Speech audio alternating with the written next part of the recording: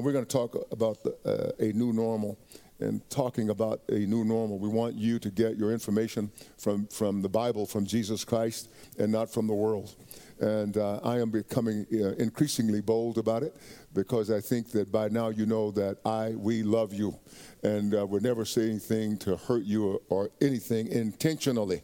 I often say that when the doctors operated on both of my knees, they hurt me. He hurt me, but he sure did help me. Yeah, and so sometimes the knife is necessary.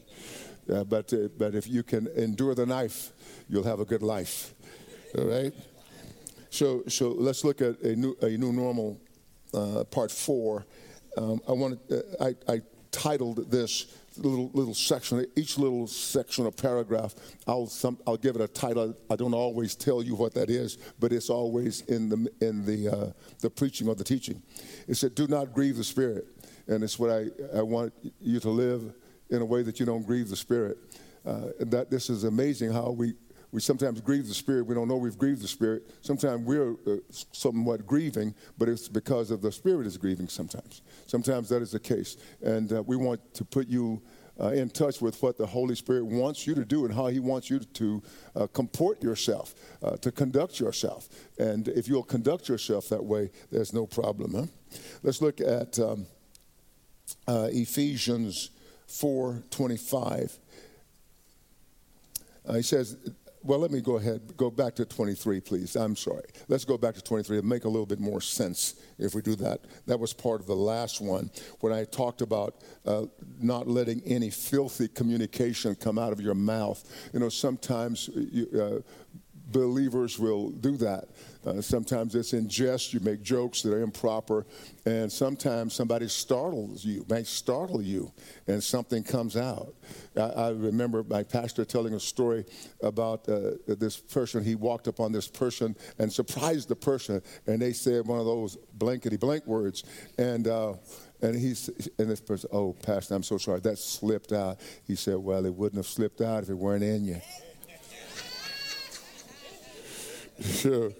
So here he says, don't do that. Then he says, don't lie to one another. It's like being unfaithful to your own body.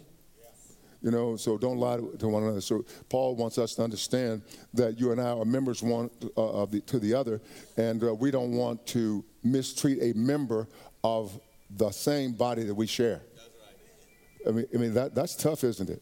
That's tough, isn't it? So he says here, be renewed, do not lie to one another. Then he says, and be renewed in the spirit of your mind. So there's a constant renewal for the believer. And you can't be constantly renewed if you're not spending time with Jesus. It's an impossibility. So, I think I asked the question, I don't know if it were here or in Kingsville, but I asked, what is it for you, religion or relationship? God is calling us into relationship, not into religion. Some people think religion does it all, but it does not. It does not. It is relationship. This whole thing is about relationship, that we are sons of God, and now you and I are promised to live in the very presence of God, but we ought to start practicing it right here. There's a book that I think Pastor Stan introduced me to about it, 40 years ago. Well, maybe he wants me to tell my age, but not his, right? So it's called Practicing His Presence. And so I remember reading that book, Practicing His Presence. And so that would be a good thing for us to start right now. So when we get to heaven, we won't act like strangers. He says, be renewed in the spirit of your mind, and that you do something. Put on the new man, which was created according to God in true righteousness and holiness. And I think when Paul says put on, he's saying have an attitude of putting on Christ, because Christ has come into your heart as your life. He doesn't come into your life and try to fix up the mess, as it were, but he comes into your heart and brings the newness to you. And so you have to understand that. Now, the more you pray, the more you go ahead. Let's give the Lord some. Yeah, give him praise for that. And so Paul, after he says that according to God, this new man, which was created according to God. And so when he talks about that, according to God, he is saying the new person is not a refurbished earthly person. It is a spirit, an attitude, a life that comes down from God and envelops us. And he says, which was created according to God, now listen, in true righteousness and holiness. Then he says in verse 25, therefore put away lying. And for this cause, put away lying. Just don't lie. You know, sometimes we lie because we're afraid. And sometimes we lie because we just don't have any regard for the truth. But so what we want to do is put away lying. Just don't lie. Just if somebody asks you a question and you say, this lie may be a present help in time of my trouble, you just don't do it. Just don't do it. And if they say, well, you must be telling a lie because you know the truth, I'm just not going to talk about it. I mean, but don't lie, right? And he doesn't want us to lie to one another because it's like being unfaithful to your own body. You know, like not taking care of your own body. You know, that kind of thing. Let each one of you speak truth with his neighbor, for we are members of one another. Be angry and do not sin. And now, if you're trying to find a way to be angry and not sin, that's the wrong approach.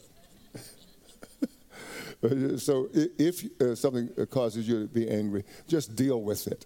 Deal with it. And it feels good just walking with Jesus and learning more and more what he wants to do. A lot of times, if we're not walking closely with the Lord, a lot of times we're not walking as closely with the Lord as we should, and as he desires, and so we're okay with it. But once you begin to understand his presence and the love he has for you and the love he is, then you want to please him all the time. And it's possible here. There are a lot of things that we say aren't possible because we have not gone across that creek or river or road of possible. We need to go across that. We need to cross all the things we think are impossible and just keep going with God and we'll find, wow, they're possible. I don't want to get on this subject too much because I have to spend some time with our elders about this, but I've found in the last 400 and something days, 83 days almost in the last from 2020, I've found that a lot of things that I thought were not possible are possible. And I found that there is a nearness to God that many of us have not experienced, at least on a continual basis. I was talking with Dr. Rocher when he was here the last time he was here, I don't know, maybe a couple of years ago. I was talking with him, and he was so interested in fasting and praying, and we talked quite a long time. I told you this story. But he said the one thing that is fascinating about fasting and praying is that when one fasts, one removes himself or herself from dependence on the earth. And I think that's really big. And so when you stop depending on the earth, you stop thinking in an earthly way. So that's the new normal that God, I say a new normal. What I'm saying is it's not new, as it were, to God, but it is new to the church in this last several hundreds of years that we have sort of deviated because we have looked to the world for the things that are good in the world. Yeah, we've done that. You know, we go, oh, well, this is not so bad. This is good. And that's what I call compromise. A number of years ago, I was listening. When I say a number of years ago, it could have been half a century. It could it'd been a long, long time ago, man. You know, but Oral Roberts said something that really blessed my heart. He says, whatever you compromise to keep, you lose. And so I never forgot that. And so what we don't want to do is to compromise. We are God's children. We are like the offspring of God. And this is so amazing to me in that we want to say, well, not really, but kind of. No, really. I mean, in reality, you and I were born of the Spirit of God. And so our normal is different than the world's normal. Even people in the world that we call good aren't really normal like the believer is normal. In that when we say normal, we're saying we have the norms or the usual things of heaven. So that's what we are. That's who we are. And sometimes we're afraid to say that because somebody might think we're kooky because they have not yet experienced God in that dimension. Therefore, they think it's strange. If I've not met somebody maybe from another nation, then I may think they have a strange accent, but if they haven't met me, I have one. You know, so let us stop, looking to the world for the world's solutions. Okay, where was I? Okay, we're members of one another. I got to move faster. Okay, be angry and do not sin. Do not let the sun go down on your wrath, nor give place to the devil. Let him who stole steal no longer. And so what Paul is saying is that a lot of times we bring our bad habits into the kingdom, quote unquote. You know, we sort of bring them with us. We think that we can't help it. And so Paul is saying, no, God doesn't want that for you. So if you were a thief in the old life, you can't come in and bring your bad habits. That's what he's saying. He said, but rather let him labor, working with his hands what is good, that he may have something to give him who has need. Let no corrupt word or communication proceed out of your mouth, but what is good for necessary edification. So you want to edify or build up people, that it may impart grace to the hearers, and do not grieve the Holy Spirit of God, and do not grieve the Holy Spirit of God. Now, I think that perhaps one of the reasons I'm reading all of this is to deal with the fact that God, the Holy Word of God, the Word of God, is saying that you and I should not grieve, make sad the Holy Spirit of God. Now listen to what he says. Sometimes when we're feeling bad, it may be that we've grieved him, right? So look, by whom you were sealed for the day of redemption. So the Holy Spirit is your seal that you belong to God and you should not grieve him. He is the seal that you belong to God. This is amazing. And so, and then he goes on to say, and he has sealed us for the day of redemption. So then, what I've said a number of years ago, I said it more often than I've said it recently, is that the enemy knows who we are sometimes better than we know. Because he can see our seal. That we're sealed with the Holy Spirit for the day of redemption. So then I'm going to say to all of us that we're going to make it to that wonderful day. We're going to make it to that day. Because we're sealed for that day. Yeah, and there's nobody able to take the seal off. And just a little footnote, the enemy is not an originalist except for his nasty sin. Yeah, but he doesn't know anything. You know, in the last times, the devil wants everybody to have a mark on their hand or their forehead. He's trying to seal his people. And the Bible says that everybody who is not written in the Lamb's book of life will worship him. Everybody. So when you resist him, that means you got a seal on you. And you don't need his seal. Amen. Because, the seal has to do with ownership. So we have to recognize who, quote unquote, is our master and serve him alone. This is what God wants. And I want us to be conspicuous about it. You know what I'm saying? I want you to be conspicuous about it. I want you to just be all out there. Yeah. I mean, not hypocritically, but being unashamed of the gospel. Amen. All right. Are we good? Yes. Okay. So he says, let all bitterness, not some bitterness, not most bitterness, but let all bitterness, wrath, anger, clamor, and evil speaking be put away from you with all malice.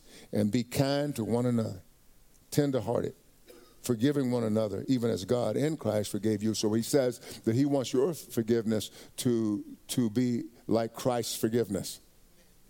Wow. I mean, that's total, isn't it? I mean, Christ forgave us fully, totally. Forgive us of all of our sins. And so he wants us to practice forgiveness. Why don't you just turn to somebody next to you and just say, I forgive you. Yeah. And it might convict somebody, so do it one more time. Forgive you. Yeah. Don't take it further than the pastor told you. So he says we're to remove from us bitterness, all bitterness, wrath, anger, clamor, evil speaking, with all malice. And when he talks about that, sometimes we want to hurt somebody. We want to injure them. We want them to feel like we felt. I think everybody here has at least had that one time in your life. At least one time. Y'all look at me like, what are you talking about? Yeah. You want them to feel what you felt. You want them to hurt like you hurt. So that's not from God. That's not from God. Okay, so these things that I've talked about should not be in our atmosphere. You love a good atmosphere, right? You want to have a very nice atmosphere. I love it when I walk out of my house in the mornings and I can feel the smell, inhale that good crisp air, and it doesn't burn my lungs because it's too cold or something. I love it to be nice. I love it. And so what he is saying is that we can create the kind of atmosphere that heaven is. We can do that. We can do that. And so that's what he wants us to walk in. I'm seeing this approaching more and more. And may I say that when I'm saying this from experience, when you begin to understand God's ways and that those atmospheric conditions of heaven, it can be a little scary. It can be a little scary. You'll think something is going wrong and you're looking around. It's a little scary. But as you keep walking in it, you go, wow, this is the way to live? A selfless life? Is this what it's like?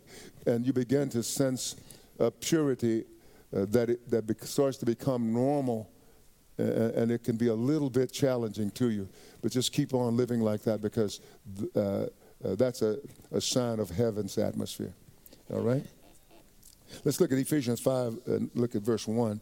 So Paul says here to the Ephesians, and therefore to us, therefore be imitators of God as dear children.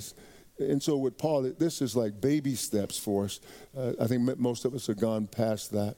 But being baby step, like followers, that can be a sort of a word that's used for a follower or a person that doesn't quite know what things mean, but they sort of mimic. They mimic. And so he says that, kids mimic. I've seen children do things just like their parents. They'll even hold their mouth like their parents. You see parents going, yeah, they'll do. If you're weird as a parent, you may be, yeah. It's true. Raising a lot of little weird kids. Yeah, so get it right. Go to the book. Be imitators of God as dear children, because children will mimic their parents. They will. And some of them just walk around hitting other kids. So they may have learned that from the neighbors. It says, and Paul says, and walk in love. So walk in love as Christ also has loved us and given himself for us, an offering and a sacrifice. He gave himself as an offering and a sacrifice to God for a sweet smelling aroma. So let's read that one more time. He says, be imitators of God as dear children. So we are to, whatever God is doing, we want to find ourselves doing. And walk in love, always loving, always caring. That is, love is not seeking its own. It's not trying to get something that it feels like it deserves. I can't stand that. A lot of times Hollywood people, I'll hear that. Oh, you deserve it. I'm thinking, no, what we really deserve, everybody, is HELL. Eternal punishment. That's what we deserve. No, we don't deserve a 10-carat ring and clothes that are so expensive that nobody can buy but very, very wealthy. We don't deserve that.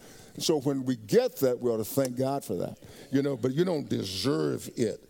And so he says, walk in love, as Christ also loved us and gave himself, or has loved us and given himself for us, past tense. He gave himself as an offering and a sacrifice to God. That was a sweet-smelling aroma, or was a beautiful sacrifice, a sinless sacrifice. And then Paul tells us what he means in the next verse 3. He explains it. So I want to say this not just to young people, but to older people too. I want these things to go to everybody, from the little babies on up. It says, but fornication and all uncleanness or covetousness, let it not even be named among you, as is fitting for saints. And so where God is coming back for a holy church, a righteous church, not a church based on what you think the standard should be. So he is not doing that. I'm sure there are people who would listen to me would say, well, you're young. But he didn't say that. He makes no excuse for your age here. He says, so he wants you to listen. Fornication, and all uncleanness or covetousness, fornication is illicit sex, what we would say, and uncleanness, anything that's immoral, and covetousness, wanting something that's not yours or somebody maybe. Let it not even be named among you as is fitting for saints. And so he says it is proper for that not to be named among us. So we don't make excuses. He said, no. So those who have stolen, he said, don't steal anymore. Those who have fornicated, don't do it anymore. That's what he's saying. All right? Those who have been unclean morally, don't be that way anymore. Right? He says, let it not even be. I like that. That's what in Texas we should talk like that. It was right out of the King James Bible. Yeah, going around, you were weird to kids in school. Don't even. Yeah. He said, let it not even be named among you as is fitting for saints, neither filthiness, nor foolish talking, nor coarse jesting. You know, those jokes that are going to make everybody fall down and laugh, and it's not good, right?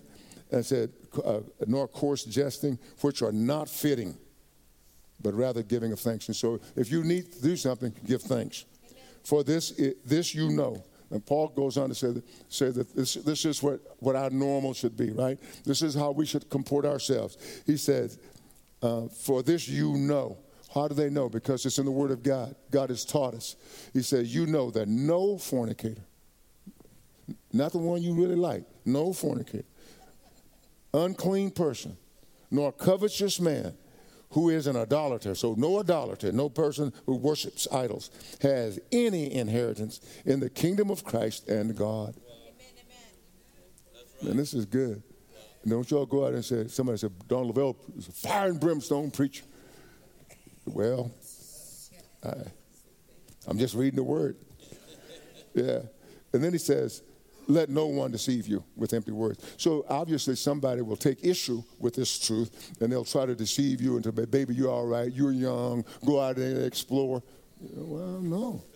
He said, let no one deceive you with empty words.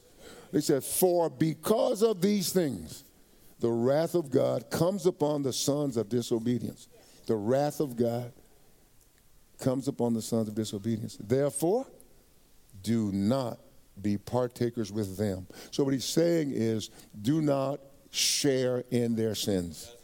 Right? Do not share in their sins. And then in Philippians 1:27, he says again, Paul says again, as he said to the Ephesians and others, he says, let your conduct be worthy of the gospel of Christ. Let your conduct. So what he's saying is, we don't want to lower God's standard. We want to exemplify God's standard. Okay. Do I need to tell a joke? Okay. Y'all looking at me weird then. 2 Peter chapter 1, verses 2 through 4. Peter says, grace and peace be multiplied to you in the knowledge of God and of Jesus Christ our Lord. Now, this is so good. We should have a lot more time to share this. So maybe I'll do it in another point.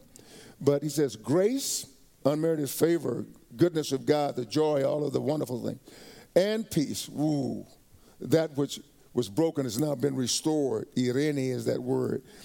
Be multiplied to you. How is it multiplied to you? In the knowledge of God and of Jesus our Lord. So as you know God the Father and Jesus the Son, then you begin to experience, you have experiential grace. Not just grace that you can define and not have partaken of it, but you have experiential grace. It is your experience. Grace and peace. That is, you know that your relationship with God is restored, and you are now at peace with God. That means that God's not angry with you. You will not ever experience the wrath of God. You may see it on somebody, but you'll never experience the wrath of God. Wow. That's like telling a little kid, who's been bad, Dad is never going to spank you. Ooh. You're never going to feel the wrath of God. You may get a spanking and discipline, but not a beating. Let's say, okay. Now he says, grace and peace be multiplied to you in the knowledge of God and of Jesus our Lord, as commensurate as his divine power has given to us all things that pertain to life and godliness. So God has given to us, this is amazing, God has copiously, generously poured out upon us all things that pertain, that belong to life and godliness. That pertain is a word in Spanish language is pertenecer, to belong to. And so that's what that means. And so he says, God has given you copiously, generously, abundantly, lavishly. Hallelujah. So why don't we walk into that? Amen. We can walk, I mean, really, sometimes our definition of Christianity oftentimes is not the biblical one. Okay, I'm coming to a close. All right? He says, now, how are these, his divine power has given to us all things that pertain, belong to life and godliness. That is through the knowledge of him who called us by glory and virtue. So he's saying that God is the source of all these spiritual blessings. That Jesus Christ is the source of all these spiritual blessings because these things are ours and we manifest them, we demonstrate them through the knowledge of him who called us by glory and virtue, by which have been given to us, you and me, exceedingly great and precious promises, that through these, you and I, all of us together, may be partakers. Now this is big. That we may be partakers, sharers. Yes, to take part. Yes, ma'am. And to share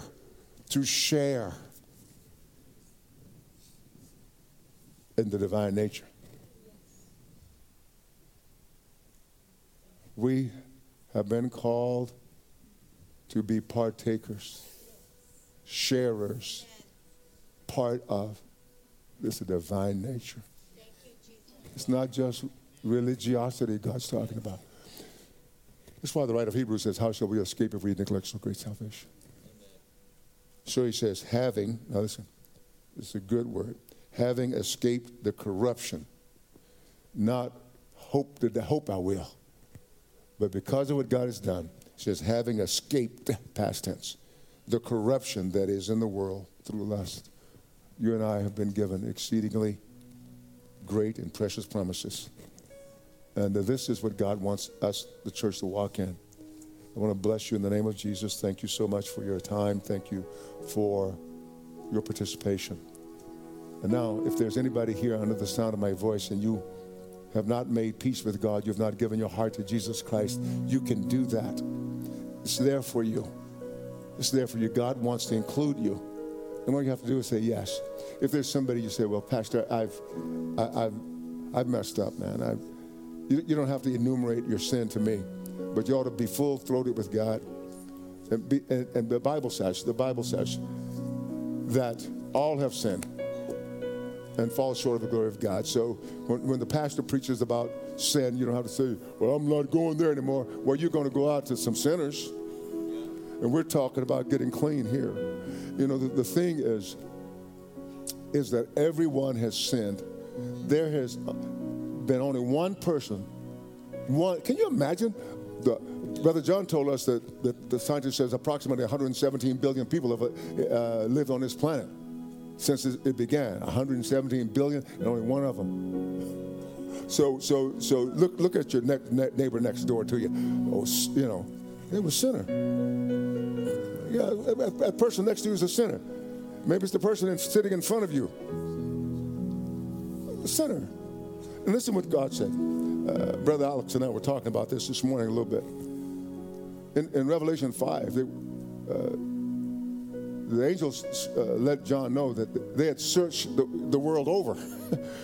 And not only the world, but they had searched the universe. And he says, there was nobody found to open the scroll, to loose the seals, or even look at it. Nobody. He said they searched heaven. They searched the earth. They went under the earth and couldn't find anyone. So we're not picking on you because you messed up yesterday. They didn't find anybody. So he says, he said, behold, wait a minute, John, stop crying. Stop. We found one. He's the Lion of the tribe of Judah. The Lion of the tribe of Judah. And he says, he's the only one we found. And so John stopped crying. But when John looked for the lion, he didn't see a lion. He saw a lamb. Yeah. So let's walk it out. And so I'll come back in just a minute. And we're not going to keep you all night. We're going to come back in just a minute, all right? And you make up your mind that you're going to give yourself to Jesus. And one of these elders will pray for you. Okay? You can even stand now. The elders can. You can just stand up. And so if somebody wants to come and give your heart to Jesus, do that. If you want to come and say, just pray for me that I'm strong in the Lord, you can do that. Okay? Thank you.